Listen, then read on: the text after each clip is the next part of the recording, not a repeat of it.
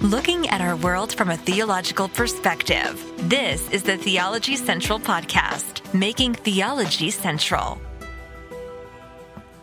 Good morning, everyone. It is Friday, June the 16th, 2023. It is currently 11:09 a.m. Central Time, and I'm coming to you live from the Theology Central studio located right here in Abilene, Texas. And currently, I've got a new chair. It has seatbelts on it, right? Because I'm being told that we're in for a bumpy ride in this episode. I'm told that I better strap myself in. I better make sure I've got a helmet on. I got to make sure I have protection because this is about to get crazy. It's about to get bumpy. I've been told that I need to probably take precautions to manage my stress. I've got a bottle of blood pressure pills. Okay, I'm joking. I don't have. Okay. All right. But I am ready. I think I'm ready. At least those who have listened to what we are about to review, they're telling me it's going to be crazy. So I'm trying to prepare myself. Breathing exercises. All right. Stay calm. Stay focused. You can do this. All right. Are you ready to know what's going on? If you were up late last night, you heard the late night broadcast where we talked about a Newsweek article.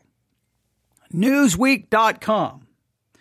The headline for the Newsweek article reads like this: Pro-Trump pastor suggests Christians should be suicide bombers. Now, obviously, that's a headline that stopped me from what I wanted to do and said, you know what? I need to walk up the stairs, turn on the microphone, and go live. I don't care if it's late at night. I need to talk about this because that is a crazy headline. What is going on? Now, I told everyone in that episode, you can go back and listen to it, that I was going to be very careful in what I said because I didn't know anything about it. So I was like, is this just the news media getting this completely wrong and they're misrepresenting this pastor? Or is this an absolutely shocking thing that some pastor said behind the pulpit where he's basically suggesting that Christians should become suicide bombers? That would be frightening. That would be horrible. And I would need to expose it and we would need to condemn it. So is it the news media getting it wrong? Or is it something horribly shocking and unfortunate and wrong being spoken of in the pulpit? Which is it? Which is it? So we listened and they only gave us a 30-second clip of what the pastor supposedly said. And we listened to the 30-second clip and I played it numerous times. And I can't speak for you, but for me, I was kind of like, I don't think that's exactly what the pastor was saying. I think they're misrepresenting it a little bit. I don't know.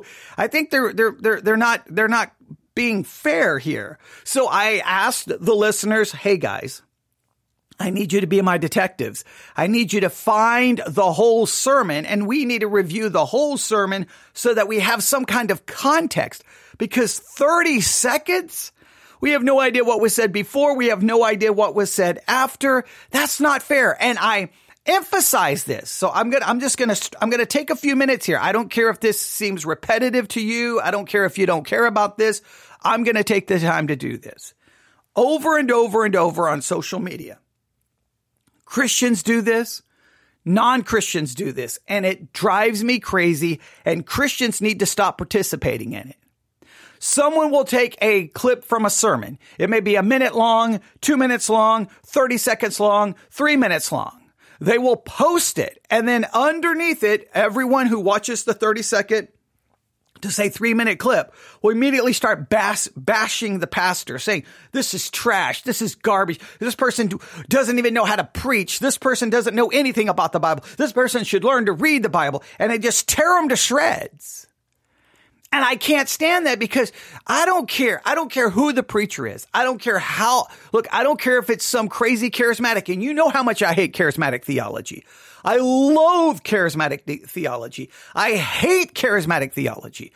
I want charismatic theology removed from the face of the earth. But even if it's a crazy charismatic pastor, I'm not going to listen to 1 minute, 2 minutes of a sermon and then just start bashing them. No.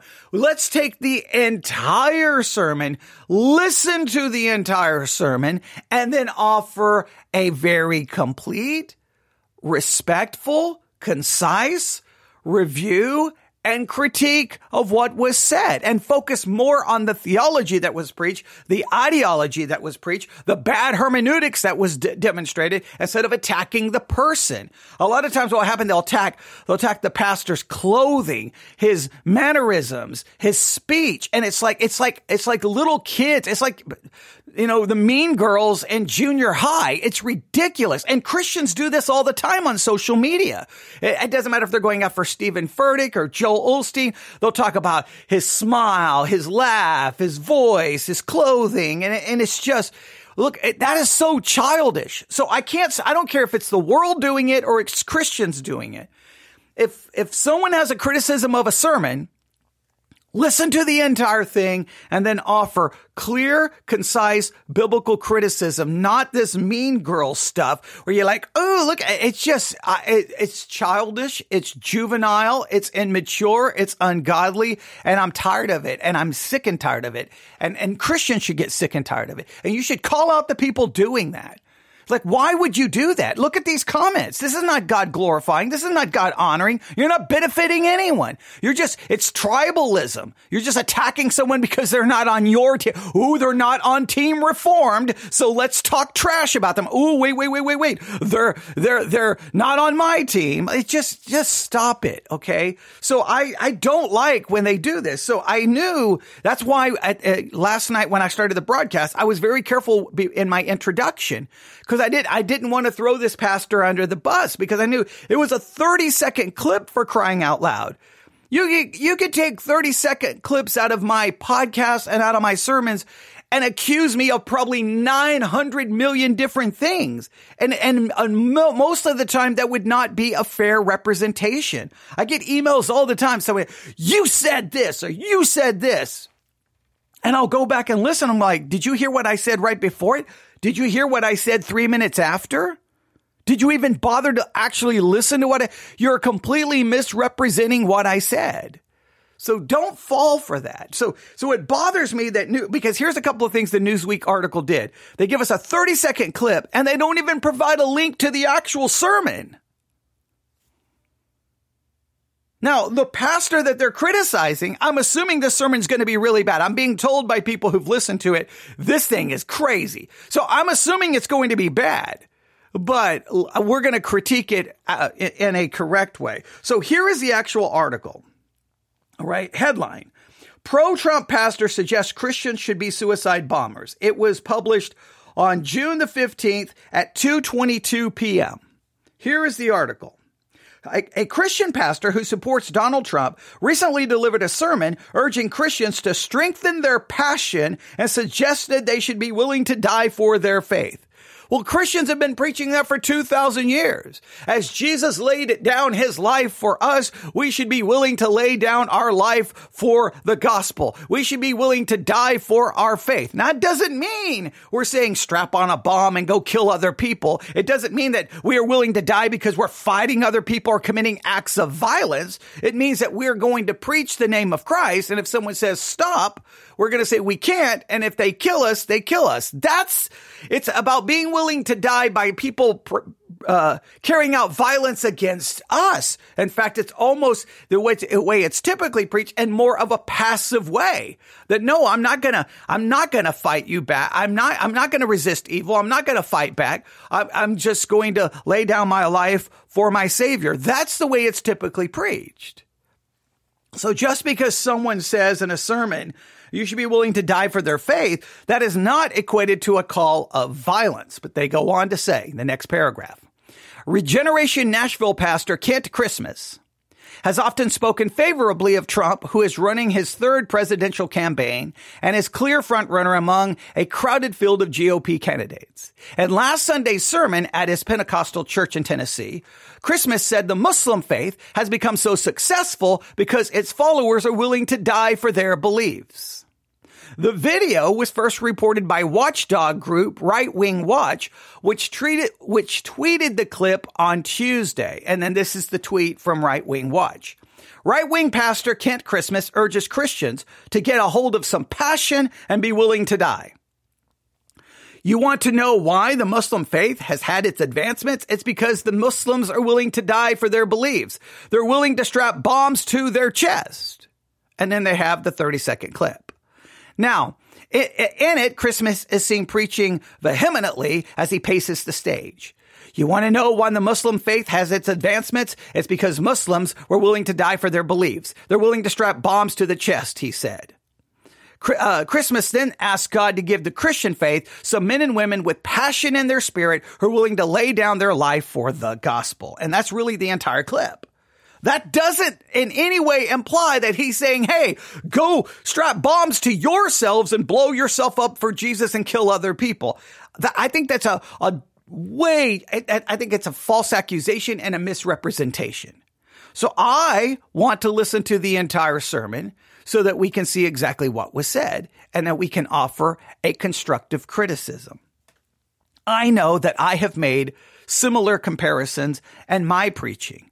That, hey, you can't get Christians to show up to church. They'll either come to one service or no service. You can't even get them to go to church. They're tired, they're whatever. They can't go to church. But you have Muslims who are willing to strap a bomb on themselves and blow themselves up for Allah. Okay, that to me should convict us. We can't get Christians to engage in meaningful, disciplined, systematic Bible study, but you got Muslims willing to blow themselves up for their faith.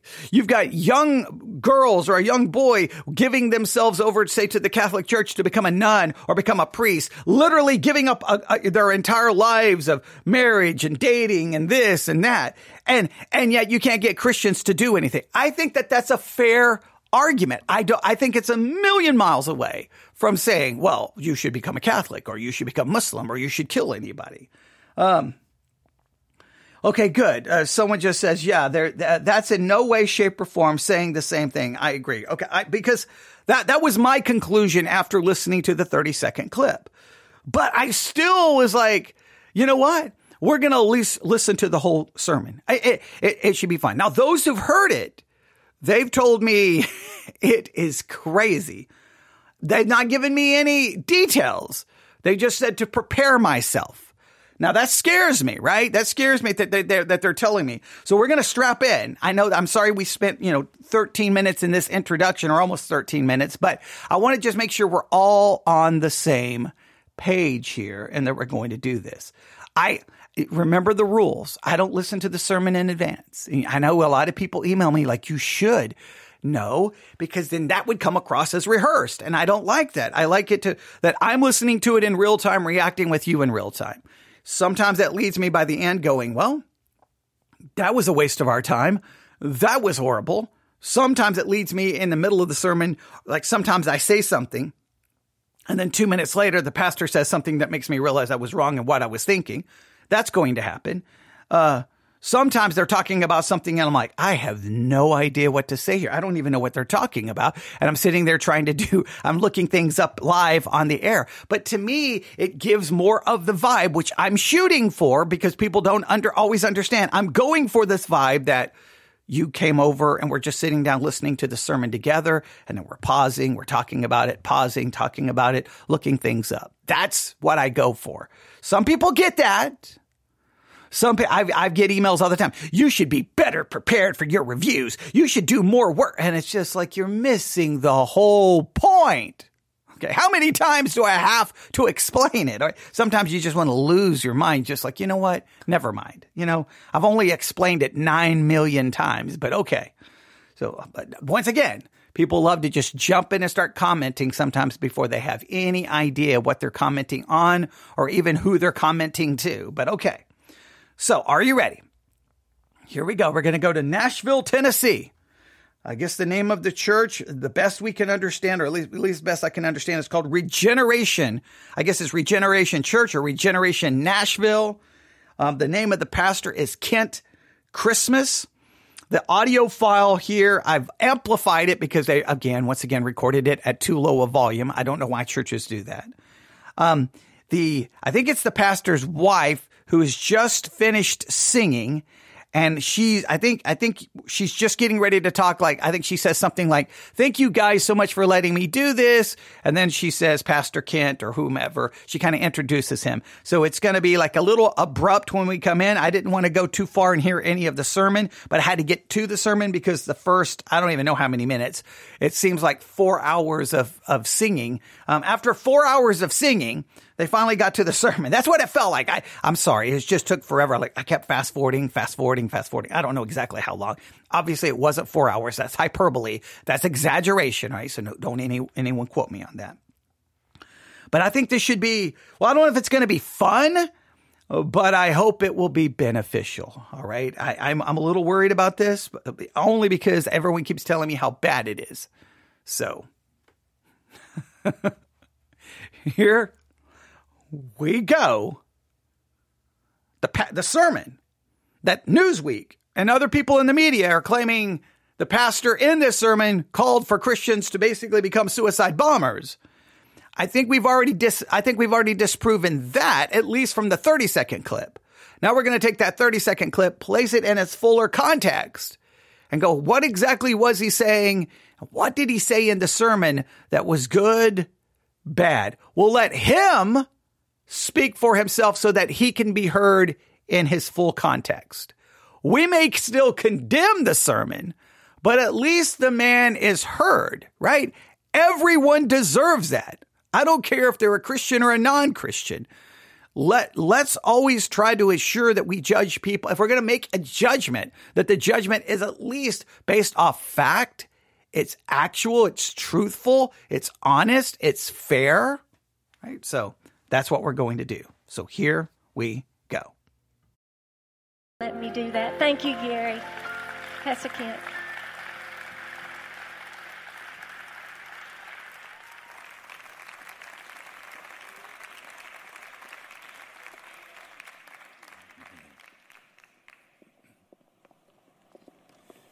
Amen. Well, that was good enough.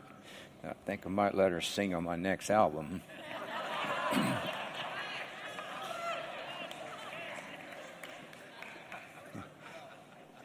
Amen. That's for announcing my birthday right there. How many have reached a place in life that you really don't care about your birthdays anymore?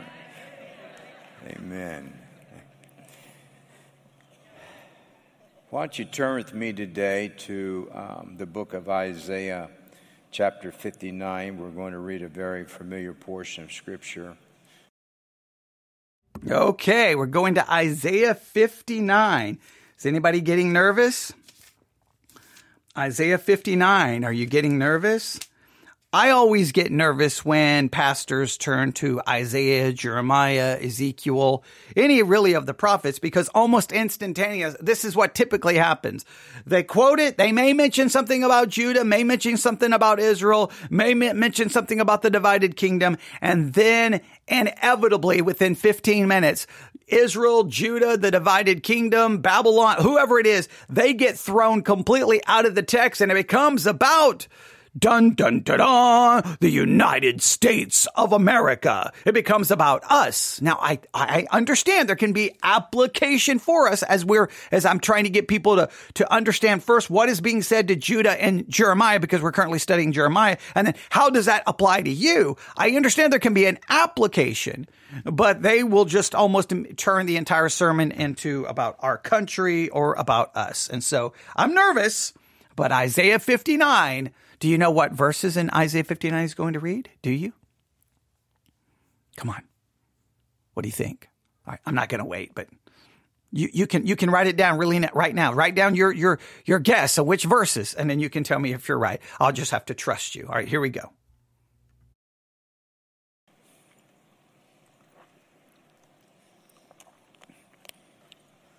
I would like our church to begin to develop the habit, not for me, but I feel like that one of the things that makes God want to come into our presence is honor. And I think we need to stand today for honor for the reading of the word of the Lord. Now, usually people in churches love this. Please stand for the honor and for the reading and honoring of God's word. And everyone stands and then you read it. Now, I'm not in any way, I don't want to be too negative here. I'm in no way, shape, or form saying it's ever wrong to do some kind of action to supposedly show honor and reverence to God's word. That's perfectly okay. It's fine, right? But I'm just going to say this, because I don't know where this sermon is going. But I'm going to say you can stand all day to show honor and reverence to God's word when you read it. But that's irrelevant if you then show a lack of honor and respect to God's word and how you misinterpret it, twist it, and make it say something it was never intended. You can stand all day, but that's not real honor if then when you preach it, you utterly destroy it and twist it and make it say something it doesn't. I'm more worried in how you interpret it and handle it than more if you stand in the reading of it before you start preaching it. That's my own thing. One is just an outward symbol. And I'm not saying there's anything wrong with that. Over time, it can become nothing. In the Catholic Church, when I think as the gospel is brought to the pulpit, or right before the pastor reads the gospel. So, because the other readings are done by someone else, and when I say the pastor, the priest, right before he reads it, he makes a sign of the cross on his head, on his lips, and on his heart. Basically, make my mind ready to think and receive your words, make my lips, ready to proclaim your word, and make my heart love and honor your word, right? It's just a little, you don't really notice it, but they make the sign of the cross on their forehead, their lips, and their hearts. And then sometimes I'll make a sign of the cross on the actual gospel and the lectionary that they're holding. It's a symbol. It may be a beautiful symbol, but what does it ultimately mean? I'm not opposed to these little symbols or rituals that we do to try to symbolize something, but I always just get nervous when we're going to honor God's word when we stand to read it, and then we utterly destroy it in our interpretation and preaching of it. I don't know. You may feel completely different about your church may do it. People typically love when you do that. It makes everyone's like, you can hear in the crowd, like, amen. Like everyone's getting excited because, it feels like you're doing something. I'm not saying there's anything wrong with it. I don't know. That's my own thoughts. I really would like to see us just begin to get to that place when it's time, if I have a scripture to read at the beginning, that we would just stand in honor of God. If we had a great politician or somebody come onto our platform, we would stand up. No. If I'm in church and you bring a politician to speak, I'm not standing up. I'm walking out. That's simple. Unless that politician is not there as a politician and he's not there as a representation of the Republican Party or the Democratic Party, only if he is there as a believer and he's going to preach the word of God, not do a campaign speech, but preach the word of God. If he's there as a politician, no, I'm walking out. And I'm never coming back to your church ever again. In fact, I would never go to a church. If any church ever brought in a politician, I would walk out and never come back. I would not even answer your phone calls if you ever called me again, because that's just ridiculous. All right. So no, I would not stand if a great politician came into my church. I would not, under any circumstance. I would not. So, all right. Yeah, I get a little fired up because I get tired of churches allowing their platforms to be used by politicians, so that politicians can use the church to promote themselves and get elected. It's trash, it's garbage, and it's wrong. How much greater than a Solomon or a Moses, hallelujah, or a Daniel is in this house is the presence of God. And this is the living, breathing word of the Lord. And we thank the Lord that he has somehow miraculously down through the millennials of time not allowed the devil to make this book disappear. Thy word is a lamp unto my feet, and hallelujah, and he hides it in his heart. David said, I hide it in my heart so I won't sin against thee. So this is a familiar verse out of Isaiah chapter, if I get back to it, Isaiah 59, and I want to just read let's start on verse 17. Speaking of God, he puts on righteousness as a breastplate and a helmet of salvation upon his head. How many realize that much of the New Testament is being quoted by writers from the Old Testament? If you go back and you study Apostle Paul's writings, a good percentage of what Paul is writing, he is reiterating what the Old Testament writers have wrote. He puts on the garments of vengeance for clothing. That doesn't sound like we just ought to love everything.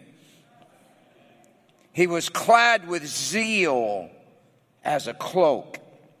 According to their deeds, accordingly, he will repay fury to his adversaries, recompense to his enemies. To the islands he will repay recompense.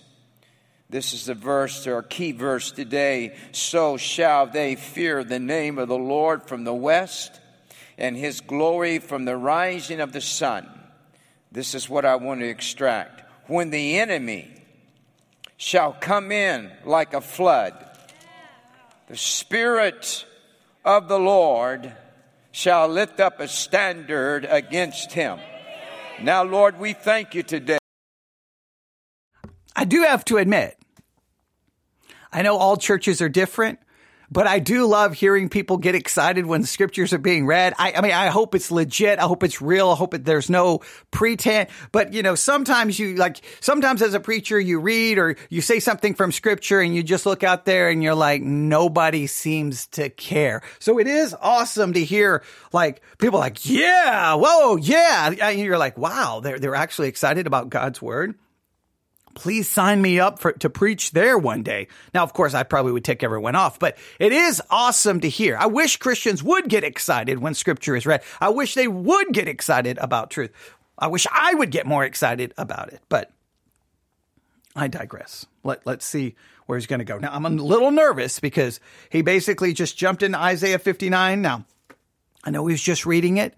So I'm going to give him the opportunity now to offer the historical context, the background, what's being said, why is God saying this, who is it referencing to, the who, what, where, when, how kind of thing. I'm hoping he will at least give us that, and then he can just run off to where he's going. If he doesn't even do that, well, then we're in for a bumpy ride. We're in for a rough morning. All right, here we go. God, that we stand in the holy presence of the Lord. God, we rest today because you are not at rest. God, we have peace because you are the Prince of Peace. Now, Holy Ghost, you're a great preacher. You're the Prince of Peace. You're the Prince of Preachers. And God, the anointing that you've placed on me, now let it begin to be released into the people, into the airwaves, into the earth, to the nations, God, that your glory will rise. We thank you in advance that this will be an awesome day. In the name of the Lord we pray, amen. God bless you. You can be seated. Thank you for honoring the word of the Lord today. God will repay us for those kind of moments.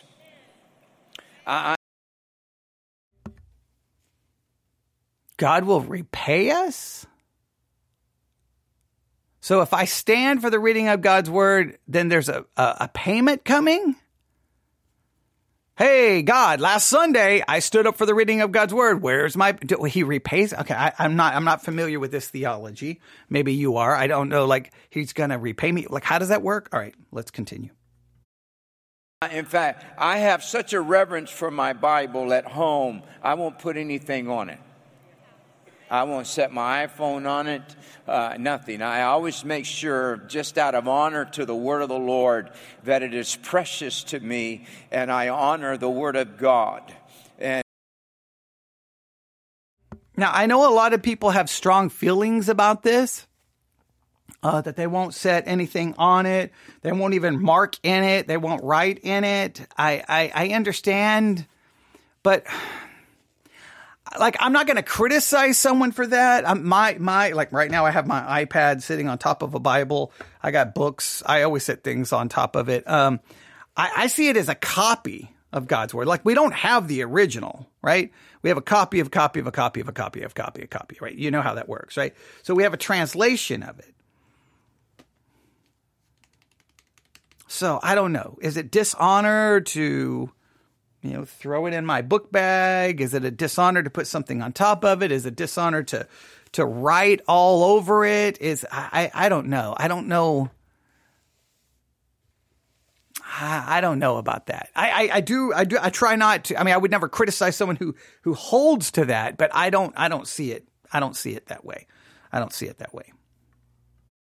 And when we begin to read these verses out of Isaiah, the Lord is beginning to speak, and it talks about, Paul writes this in Ephesians 6. He says, put on the whole armor of God.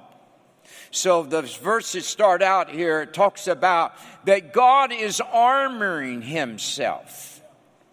He's putting on the breastplate of righteousness. He's putting on the helmet of salvation. When you are not going into battle, you don't need armor.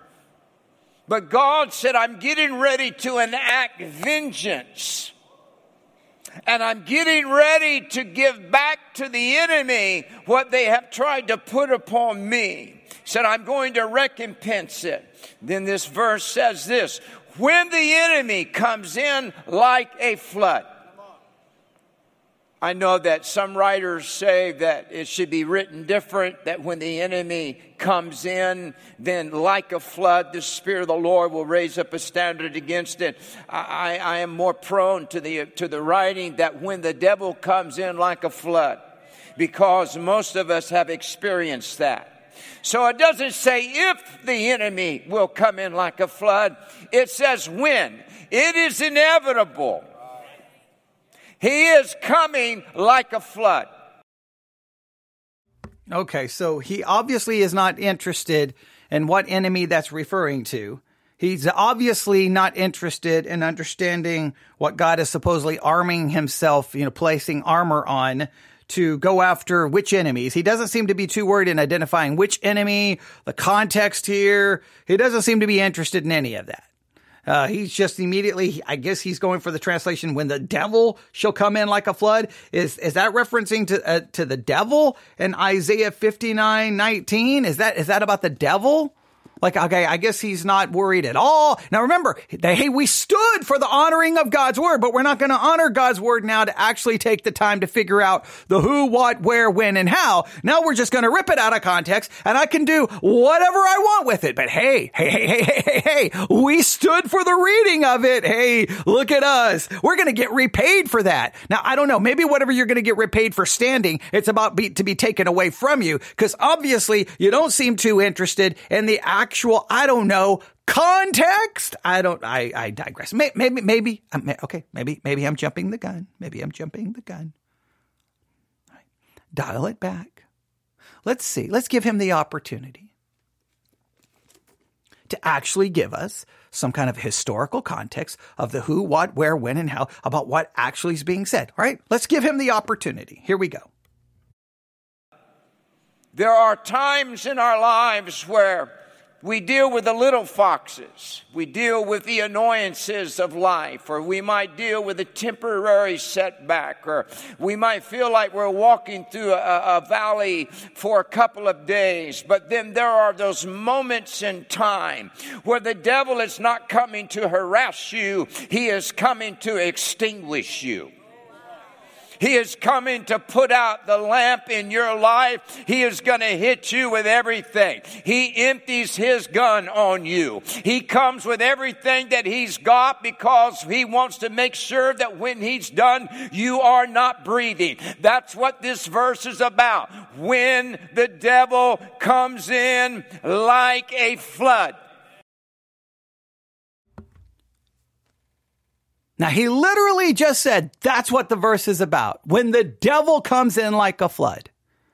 He just literally obliterated any context, obliterated any historical context, obliterated any textual context at all. Now, I would challenge you today, because obviously this is taking up where I should typically do a today's focus. Today's focus, I want you to figure out the historical context in Isaiah 59. What's going on? Who is God referencing? What is this talking about? What period of time? Is this something that's already been fulfilled in history? Or is he talking about something God's going to do in the future that he hasn't done yet? What is happening here? Figure out the who, what, where, when, how, because I can guarantee you what he just said the verse is about. This is about when the devil comes in and tries to stop you from breathing. First and foremost, do we believe God is in charge? Can the devil do anything to me without the permission of God?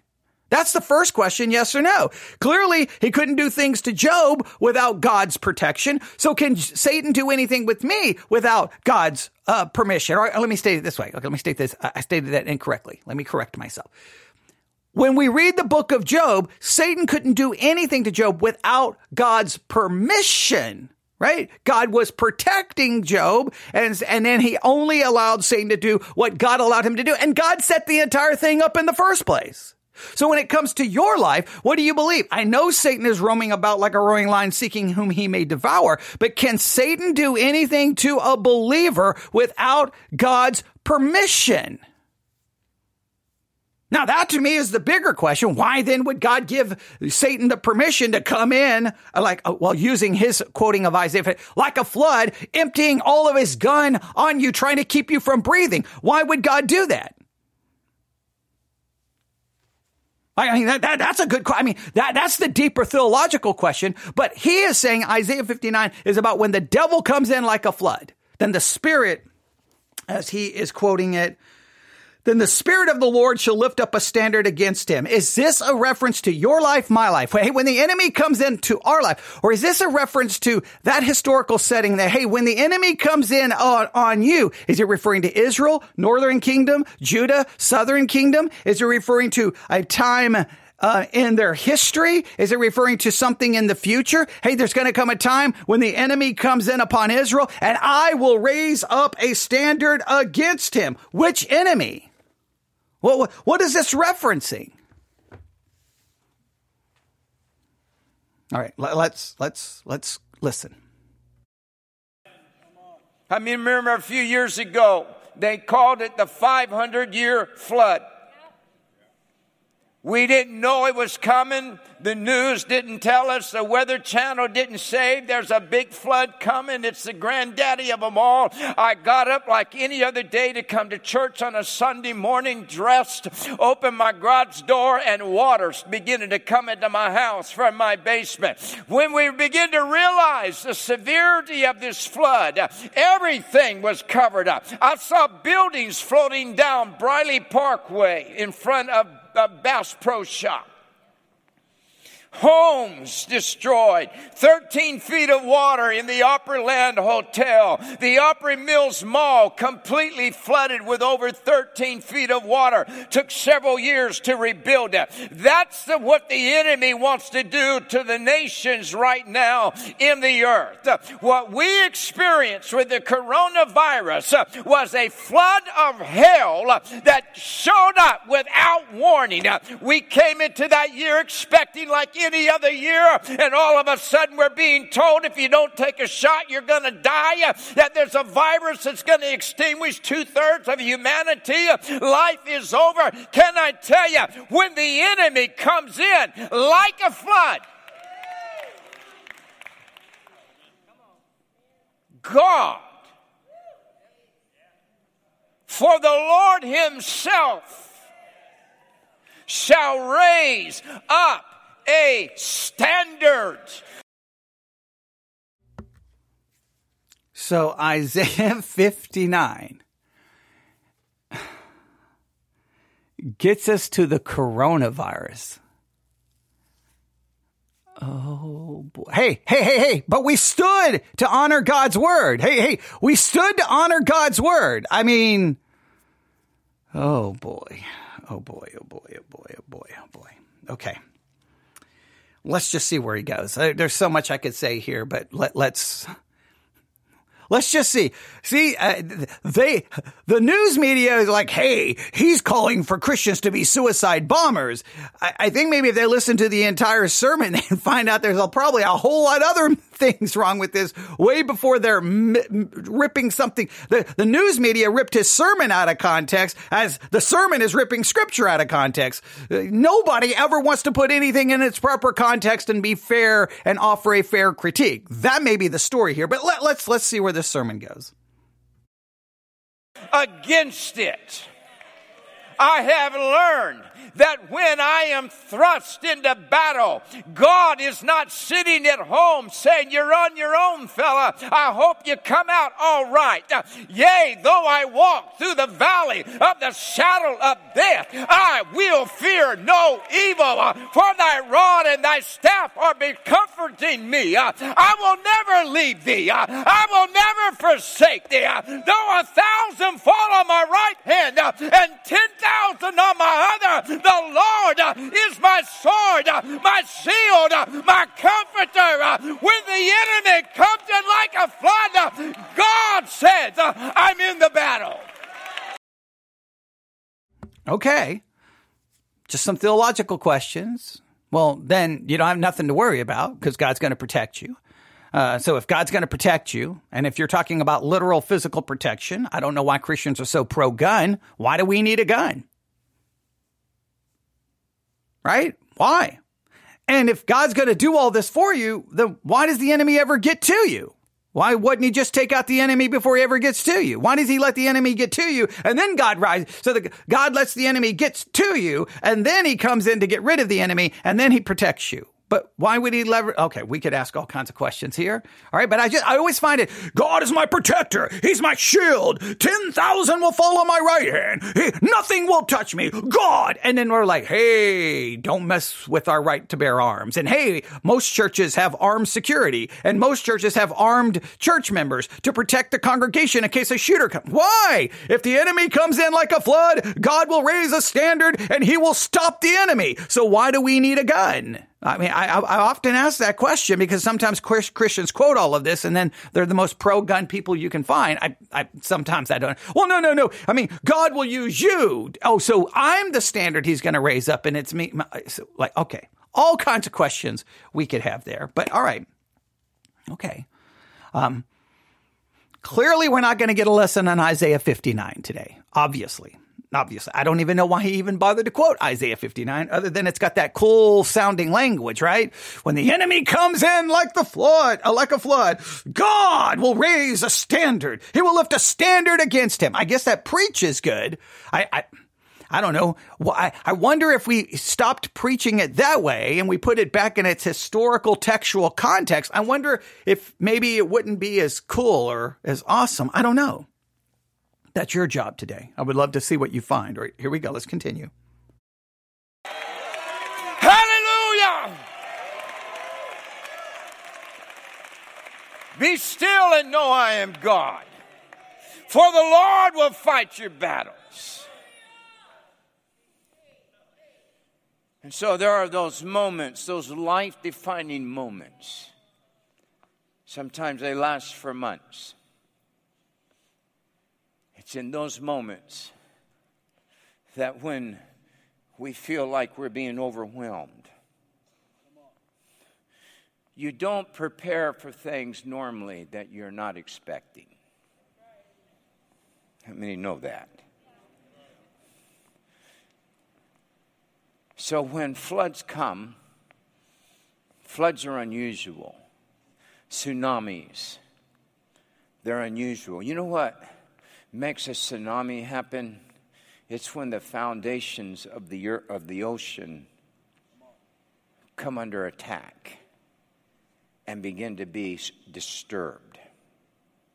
And it causes this upsurgence in the water. And when a tsunami comes, I remember several years ago seeing that tsunami. I forget which nation it hit, but it just came in. Tsunamis can have waves of 100 feet. And what they do is they cross over their bounds. They get out of where they're supposed to be. Waves, the ocean should not be there, but it is. And it's powerful. How many can remember a tsunami that has come through your life? Most of us can name the year, the moment, the season. And what's amazing about them is you never forget them. What's amazing is that you've taken Isaiah 59 and you've forgotten the original audience. In fact, you've not even acknowledged their existence. You've not even bothered to deal with how this applies to them in any way, shape, or form.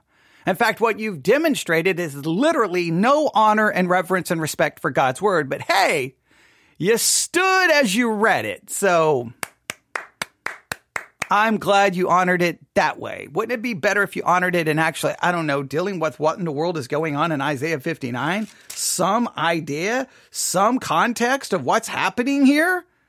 Some context? Who it's possibly about? I mean, is there any way to know what's going on here? All right, but I digress. All right, here we go. None of us really should be here today. If it was not for God, I should not be on this platform right now. Hallelujah. But for the mercy of God. And when we were in that dark time, and the hordes of hell showed up like a flood, and there was this concerted attack that said, I'm going to take you out.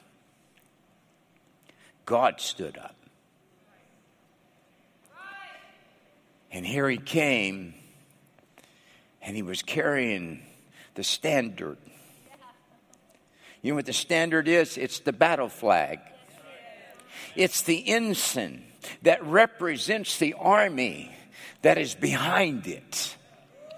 And history says that the man that carried the battle flag was the first one that went into battle.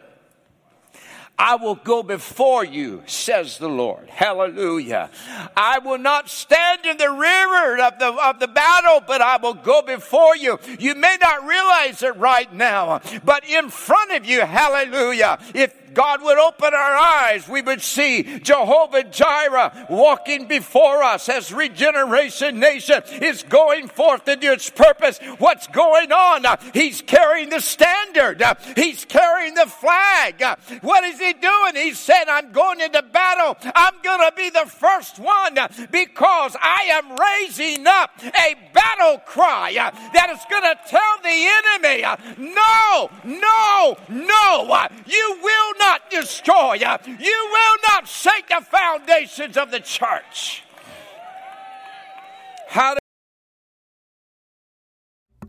Sometimes when I hear these things, I mean, like this is just like, it's just this has nothing to do with Isaiah 59. Now it's just like, I don't know, just whatever this is. Sometimes this is where I say, you know what? I give up. I give up. Because I guarantee you, if we go check numbers, I bet you they have more downloads, more streams. Who knows how many people attend that church?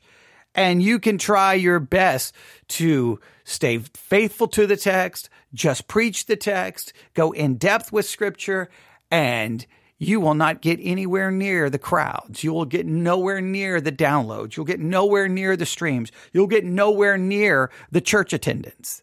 But you could just go absolutely out of your mind, no worry about what the text actually says, and people will flock to it. And it's like, from a human perspective, you're like, what's the point in even trying to study the text? You don't even need to study the text. I mean, he didn't need to study anything. Just rip a verse out of context and just start talking. And just make sure you've got passionate language. You are articulate and expressing emotion. You use every cliche and just, worn out phrase that's been used a million times in Christianity. Just say that. Everyone will clap. Everyone will get excited. And nobody will leave that church going, man, I sure wish I would have understood Isaiah 59 today. No, they'll walk away thinking they actually learned Isaiah 59.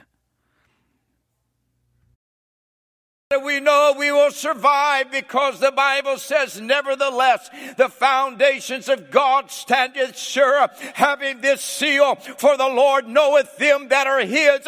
Let everyone that nameth the name of the Lord depart from iniquity. The coronavirus and the hellish agenda that came loose on us 3 years ago was a flood against humanity, and God said no.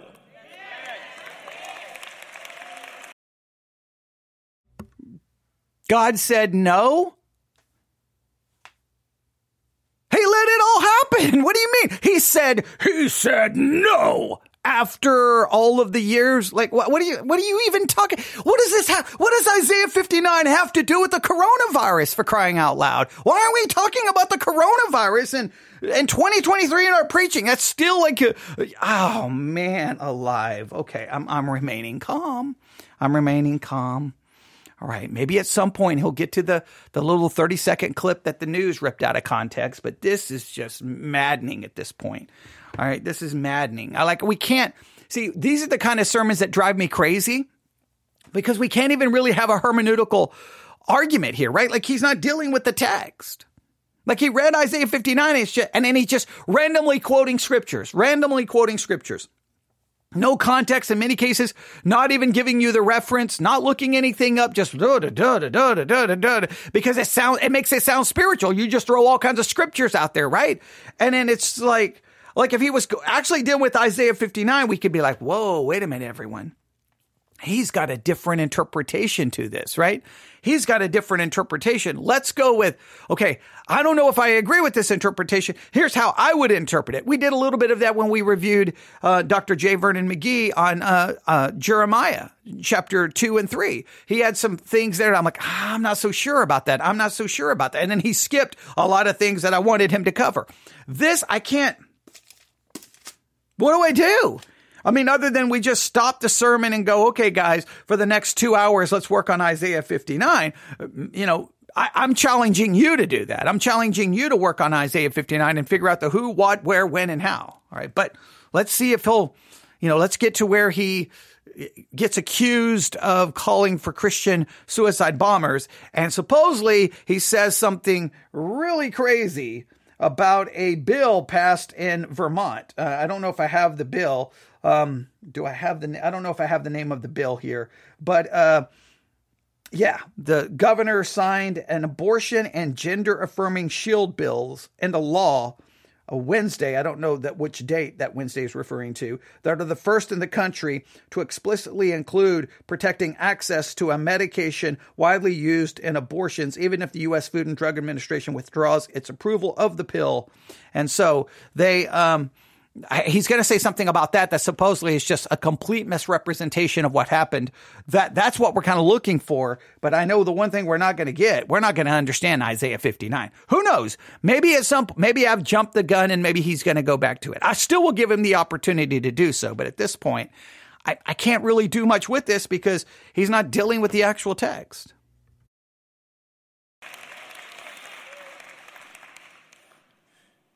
And the reason that God is raising up this church and other churches like it is because we're going to make a difference. I'm taking a bit of an odd turn today. Just an interesting thing. Just something for you to contemplate. Every church claims God has raised them up to make a difference for every church claims that. Every church. One is Pentecostal, Assemblies of God, Southern Baptist, Lutheran, Catholic, everyone. God is raised. Everyone believes God is raised. Not everyone can be right because you've got doctrines and theologies literally opposed to one another. So why would God raise up all of these churches who don't agree on anything and in some cases on things that are utterly heretical? Right? A oneness Pentecostal denies the doctrine of the Trinity. I'm sorry. No way. God didn't raise that up. Obviously, the Catholic, doctrine of justification is by infused righteousness. We believe imputed righteousness. So, well, who did God? Everyone believes God raised them up. Everyone believes God raised up their church. Everyone believes God is doing something in their church. Everyone believes they're doing it God's way. I mean, that sometimes is maddening, but all right. Just a side note, I struggle with that all the time, but maybe you don't. In this message, I want to go over just a few chapters into Jeremiah chapter 5. Oh boy, we're going to Jeremiah. Now, for those who've been participating in the Bible study exercise class, are you ready? Are you excited? It's going to Jeremiah chapter 5. You're supposed to have already read that like 75,000 times. Come on, I've got a little bit of hyperbole. Are you ready, class? Come on. Are we ready? Oh man, we're going to Jeremiah. Okay, I'm going to save this. All right. Oh, I'm excited. Are you excited? Are you excited? I'm excited. It's going to Jeremiah chapter 5. All right, here we go.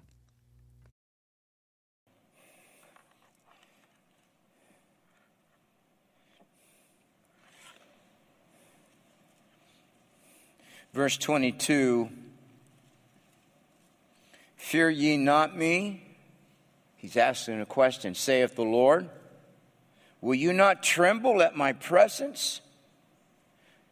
This is what I want you to see, which have placed the sand for the bound or the barrier of the sea by a perpetual decree,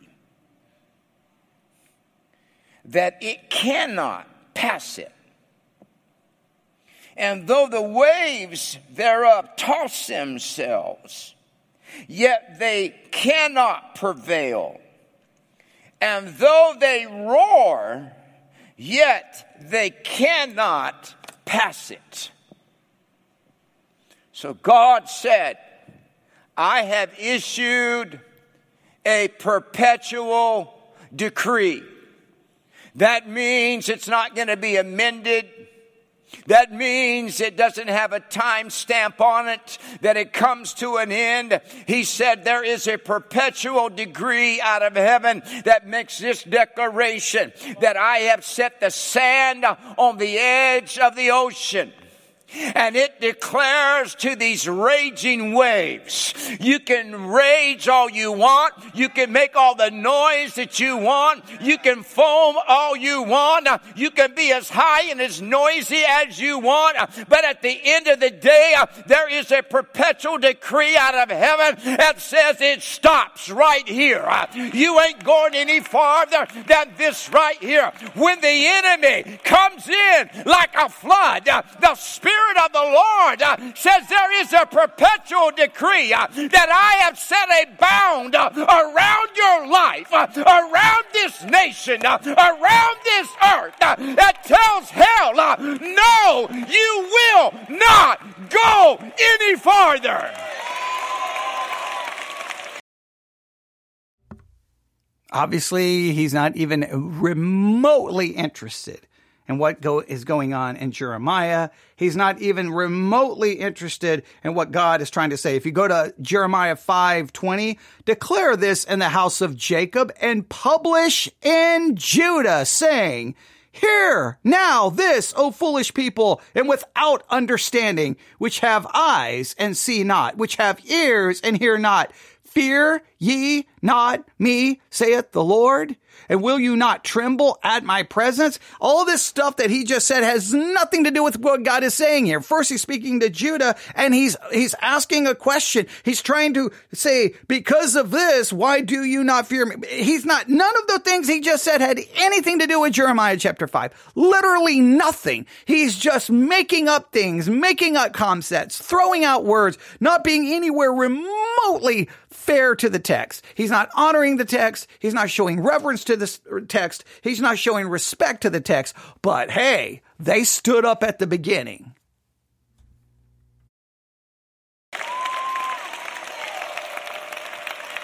Hallelujah! Hallelujah! That ought to put a shout in your belly that tells you, though the enemy looks like he's winning, he is defeated by the power of God.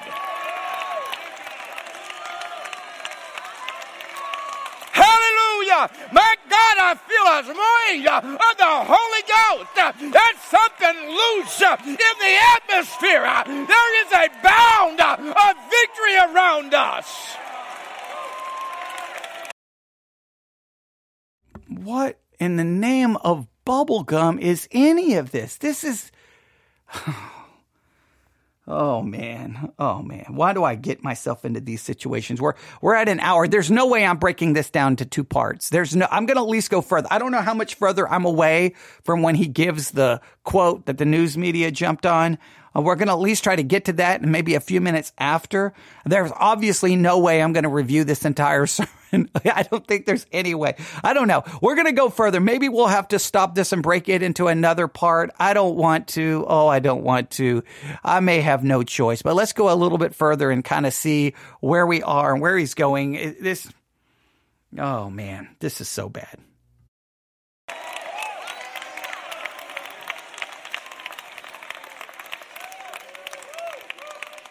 I got a letter. You can be seated. I got a letter. I hadn't had a chance to read it, and I was reading it this morning from precious pastors in Vermont. And if you're watching, God bless you for the letter. Thank you. And he said, Vermont is now the second most liberal state besides California in the Union. And he wrote the statement. I have not had time to fact check this, but I'm assuming that he's telling, because he lives there, he probably knows what he's talking about. Okay. He acknowledges he hasn't fact checked this. He's bringing a letter into the pulpit. Now remember, hey, this is all about honoring God's word because they stood up, right? So he's literally obliterated the word of God. Now he's going to stand behind the pulpit. He's going to stand in the sacred desk. And he's going to read a letter, supposedly from a pastor, that he has not fact checked. That's getting ready to make some claims. Let's do our own fact checking. No, I did not want to break this into another part, but we're going to. We're going to. All right. So here's what we're going to do. We're going to let this claim be made. We're going to see what he says about this claim.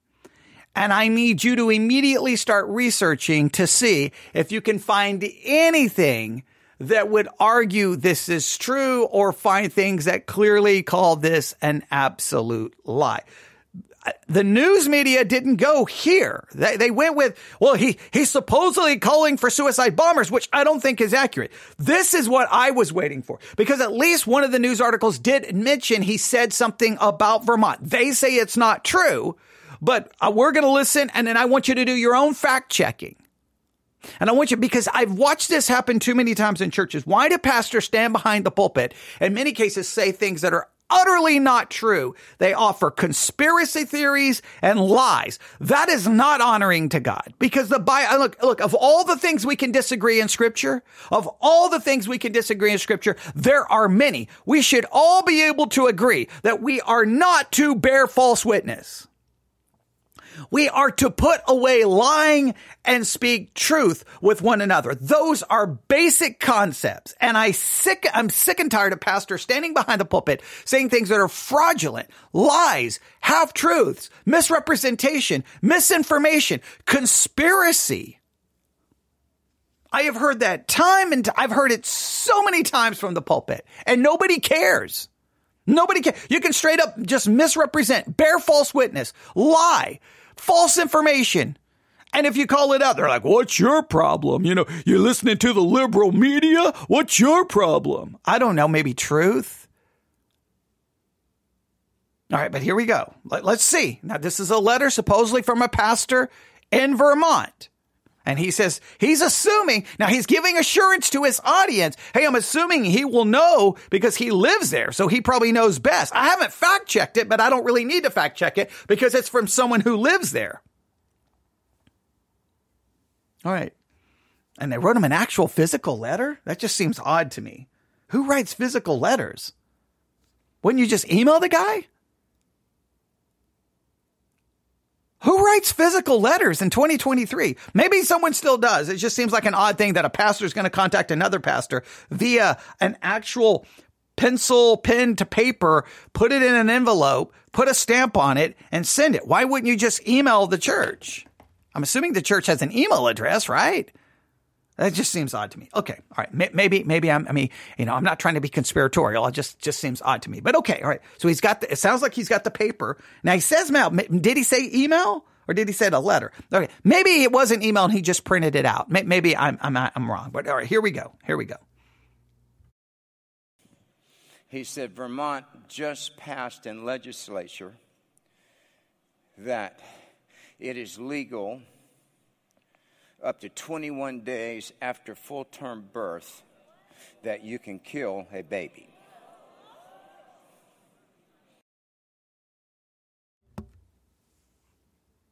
You can hear the audience's reaction.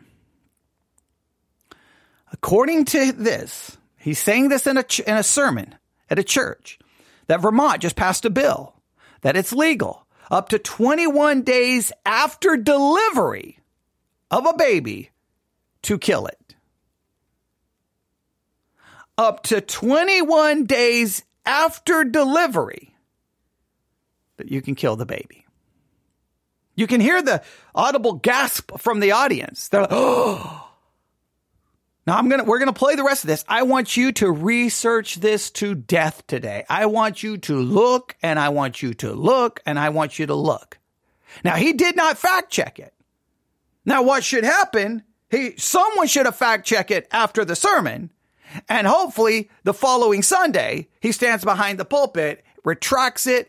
You know what? They should have deleted the sermon.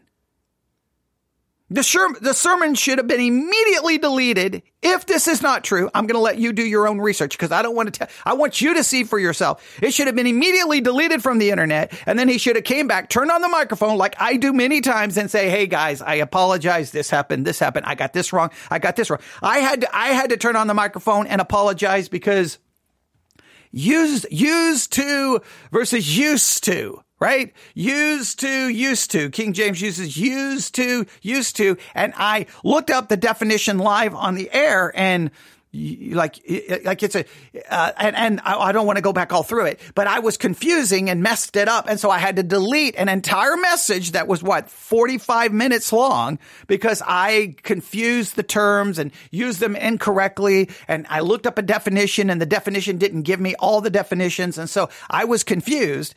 And so I misrepresented what were the correct understanding of words. And I deleted that and then apologized. Not because I'm more spiritual. No, this guy's probably far more spiritual than me, probably more godly than me, probably far more committed to Christ than me. I by no means will deny that. But I cannot stand when pastors will say something that is proven false and they leave the sermon and they will double down. Now, he may be, if you believe he's right, then let me see the information. Now, someone did send me an article, and that what they found was it was just a bill making that the medication widely used in abortions would still be allowed. He's claiming up to 21 days after birth it would be legal to kill a baby. That is a serious claim, everyone, and you can hear the audible gasp of the crowd. They're like, oh. Now they're immediately taking it at face value. They're taking it to be true. Let's see what he says. When the enemy, Sunday, I am at war with evil. Hallelujah. This is one preacher that's not backing down. I can tell you this, I will give my life for the gospel.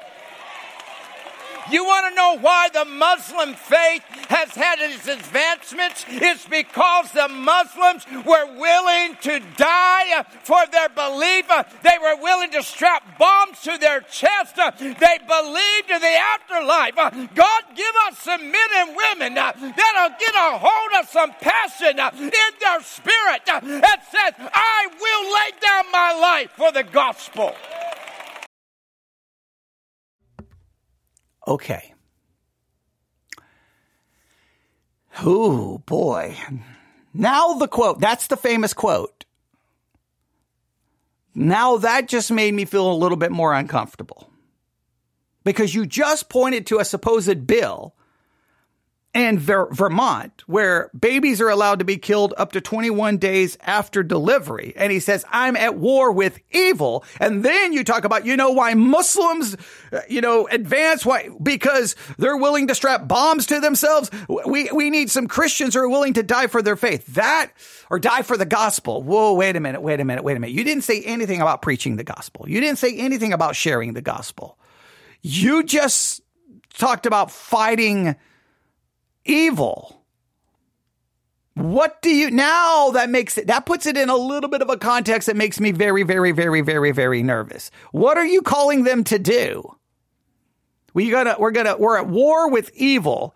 Vermont has a bill where babies are being killed 21 days. And then you go into, why Muslims advanced is because they're willing to, blow themselves up. We need some Christians with some passion who are willing to die for the gospel. But you didn't mention anything about preaching the gospel. You talked about at war with violence or at war with evil. Oh boy. That makes me very uncomfortable. I'm not saying that's what he meant, but I'm just saying now you put it in the broader context. It kind of gets a little different shade of meaning there. And that makes me a little worried. You just scared half of your church to death, them hearing that. They were an audible gasp. Now, is he saying people need to go to Vermont and share the gospel? And if they try to kill you for sharing the gospel, then, hey, you just let it happen? Is that what he's calling people to do?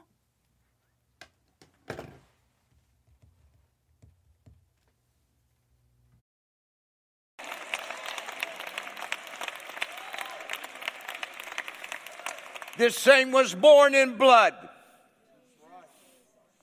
It started with the death of Jesus Christ. Someone just said, when did Christ's kingdom become of the world so that we should fight for it? That's what it sounded like he was saying.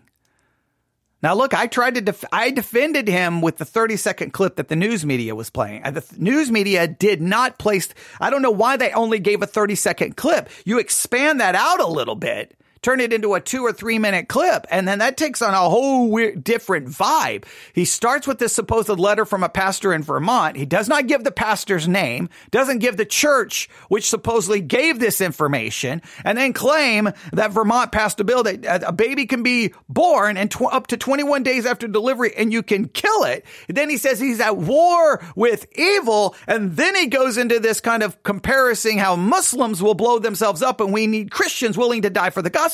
But he's not even mentioned the gospel.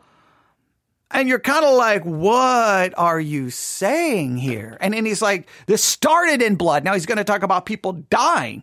Okay, well, he's not talking about how people have died for proclaiming Jesus. He's just put this in context with the bill supposedly passed in Vermont. And I'm asking you to do the research. I want you to see for yourself if this is true or accurate. Again, someone sent me one article about the bill that was passed, and it says nothing like that in any way, shape, or form. Now, whether you agree with the medication, the medication that's widely used in abortions, or you disagree with it, whether you agree Vermont should or shouldn't, we can have that discussion, but we want to accurately represent it. We do not want to bear false witness. We do not want to speak lies. We want to speak truth.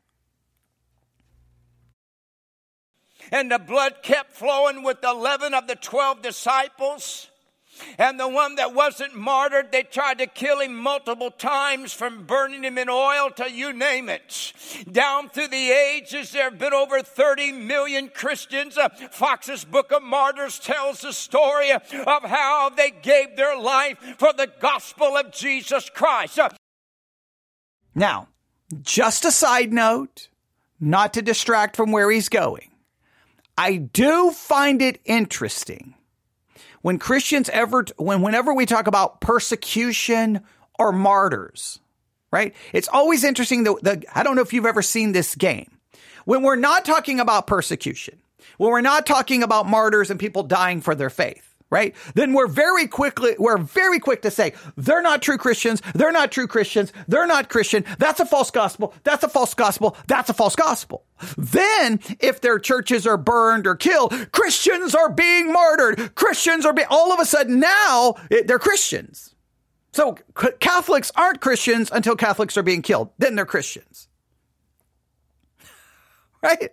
Right? You've got all of these different, it's always funny, like they're Christians when they're dying, but they're not Christians when we speak about that. So are they Christians? I just find it interesting that we play that game. And what about all the people, how many, when we talk about Christians being martyred, right? How about how many Christians killed Christians?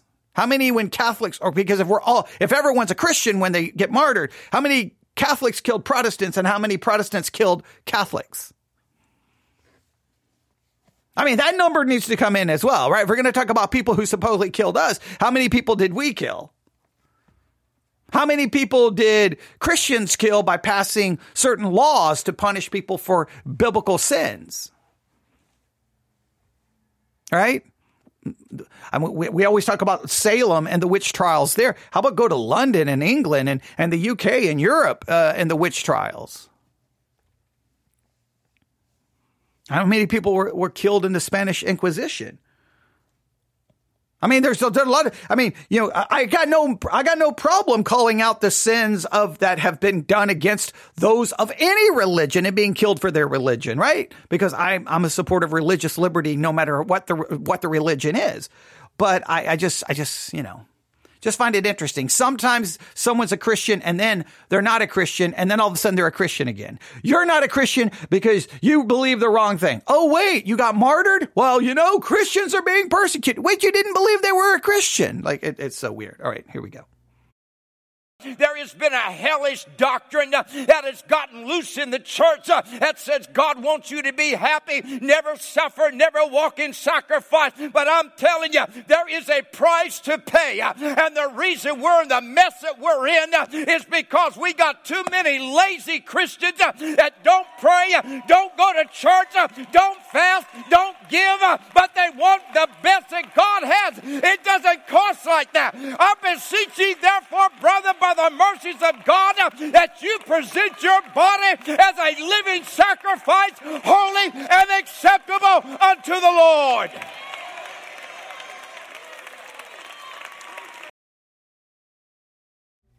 So legitimate question at this point, considering the logical progression of thought in this sermon. Vermont passed a bill, supposedly, according to him, where a baby can be delivered and killed up to 21 days after full-term delivery, after birth. And the reason why it happened is because Christians are lazy. They don't go to church, they don't pray, they don't fast, and they don't give money. So if Christians would pray, fast, go to church, and give money, then Vermont would not be able to pass the bill.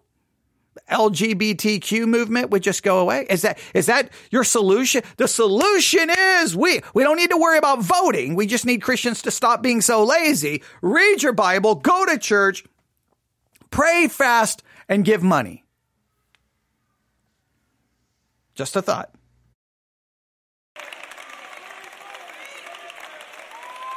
I'm glad you're here, but don't tell me it was a sacrifice to come to church today. It is a privilege to come to the house of the Lord.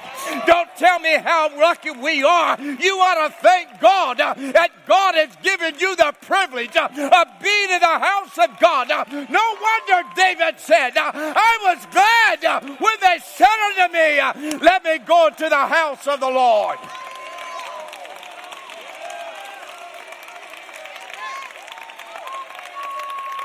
I told my wife today, I said, I can't figure out why they don't have traffic jams already out on Old Hickory Boulevard of people trying to get in this building. I don't know where everybody is, but there's enough God in this building. They had to raise the curtains and put 3,800 people in it because it is a privilege to be in the presence of the Lord.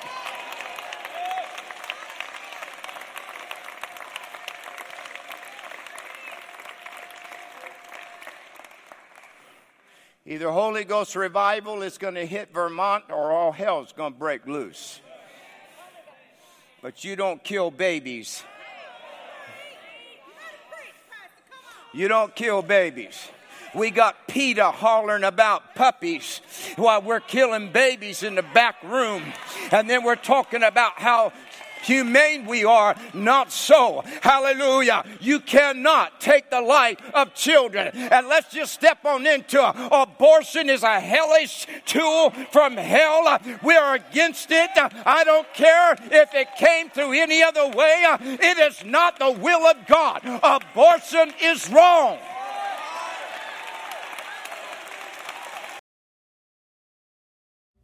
What does he mean by? I mean, it's a little. I mean, I'm trying to make sure we're fair here, but either revival will come to Vermont or all hell will break loose.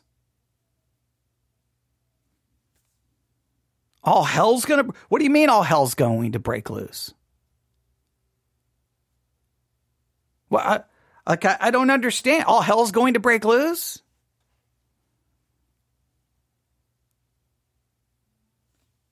Like, I don't know what he's referring to. All the years that abortion was legal in the United States of America, did all hell break loose? And wait a minute, wouldn't all hell break loose in the church, since supposedly it's the church's fault that it was passed, right? It was the church's fault, right? Because everybody was lazy and they weren't going to church and they weren't reading their Bibles and they weren't praying and they weren't fasting and they weren't giving enough money.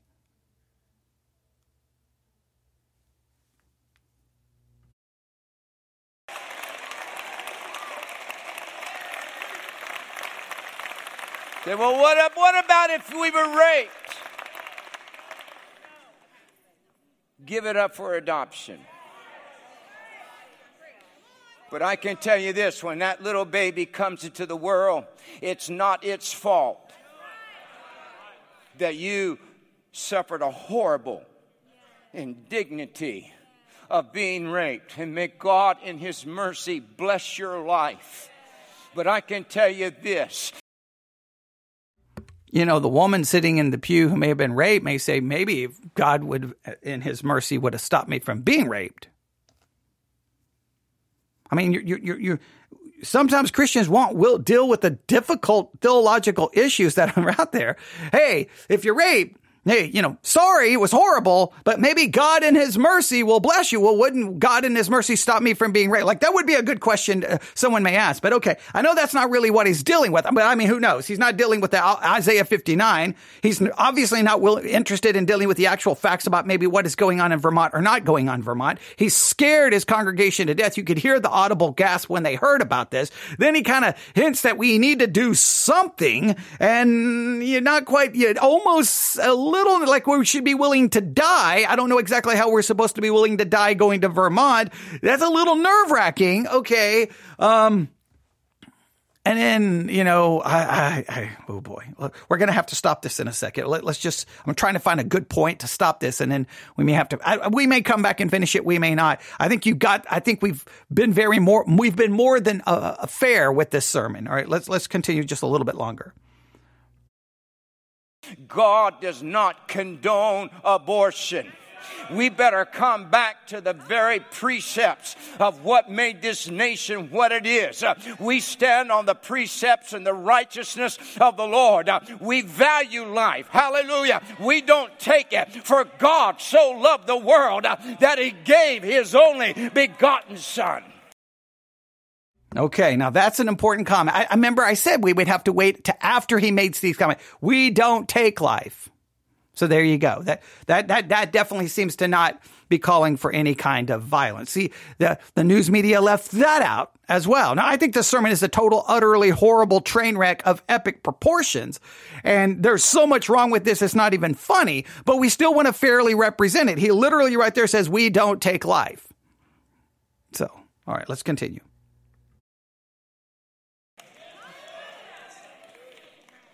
Well, I was a little bit worried that when I got started, I wouldn't have enough content, but it looks like I might make it.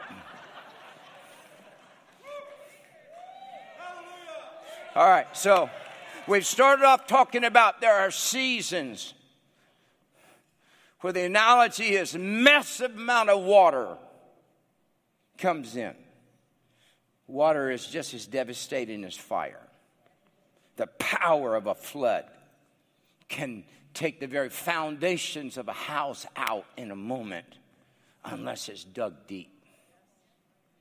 I've been giving you the verse that declares, but God said, didn't matter how strong the ocean is, I have set the sand as a barrier. And any rational, logical, thoughtful person said, well, if God is so powerful to set a barrier to stop the ocean, why isn't God powerful enough to stop A, B, C, D, E, F, G, H, I, J, K, L, M, N, O, P, Q, R, S, T, U, V, W, X, Y, and Z, all of the other things? On one hand, you want to say, God is powerful enough to set a decree that it will not pass. But then you're like, well, but oh, this is happening, and this is happening, and this is happening, and this is happening. Well, where is God to stop it? I mean, it's a rational, it's a logical question that no one ever wants to ask these tough, difficult questions in church. The sand is different from the water. But God said the sand has authority over the waves. So I want to show you the power of who you and I are. And I want you to go with me to the book of Genesis, chapter 22. All right. We'll have to stop there. Oh, boy. You can let me know if you want me to finish the review. I'm going to hang on. I'm looking for my journal. I got to write down this timestamp. I'm going to cross that one out. It looks like minus 46:14. Just mentioned Genesis 22. Wow. I don't know what to say. To me, what stands out most to me is the supposed honoring of God's word by standing up to read it and then literally showing no reverence or honor for God's word. I want you to research exactly what happened in Vermont. And did they pass a bill? Did they pass a bill that says a baby can be born up to 22 days, 22 or 24 days? I can't remember which one of you said, 22 or 24. It's a number. I always forget numbers. All these days after delivery and then be killed. Up to 22 or 24 days. I want you to research. And if you find that not to be true, feel free to look up the church. Look up the church. It is called, the name of the church is, hang on if I can find it.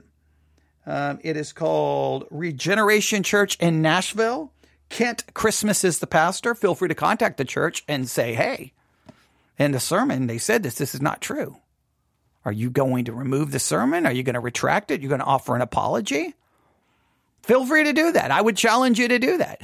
Don't be disrespectful and yell and scream and act a fool. Just saying the pastor quoted a letter. He said he didn't fact check it. Well, clearly I fact checked it. It's not right. Why is the sermon still online? Or is he going to offer a retraction? Is he going to offer a correction? And if he's going to offer a correction, why would the one where the wrong information, why would you still have it on the internet? Because I would pull that thing down in 5.2 seconds. And then I would record and say, in my previous sermon, I made the following statement.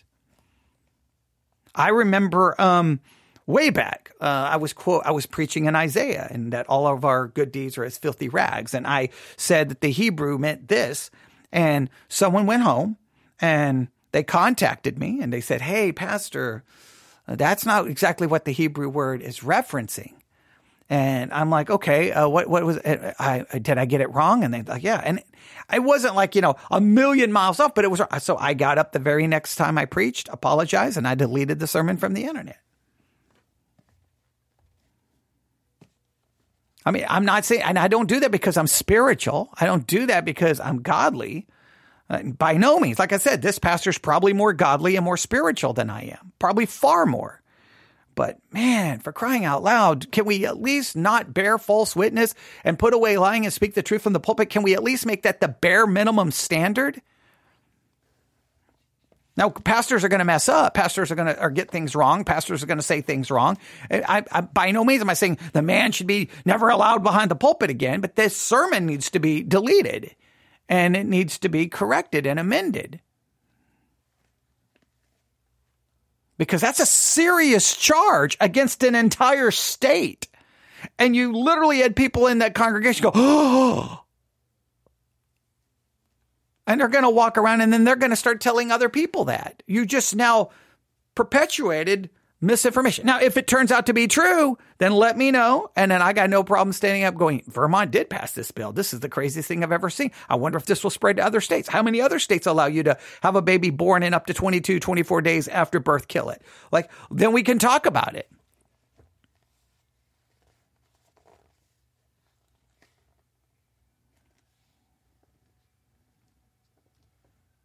All right, we'll stop there. Wow, well, that was bad. That was bad. newsif@yahoo.com. newsif@yahoo.com. That's newsif@yahoo.com. Please submit your Vermont research. I'd love to see what you find. And let me know. Again, the article that I have here in front of me does not mention anything like that. Nothing even close to that. Nothing even close to that. And this article was published May the 10th, 2023. May the 10th, 2023. Vermont governor signs first in-nation shield bills that explicitly include medicated abortion. Now, I'm assuming that's the bill. And I'm assuming it would be all over the news that, hey, in Vermont, hey, I mean, can if you had a baby and it's 6 days old and you decide you don't want it, can you just drive it to Vermont, go to the abortion clinic and they will kill it? Like, I would have some serious questions about how this works.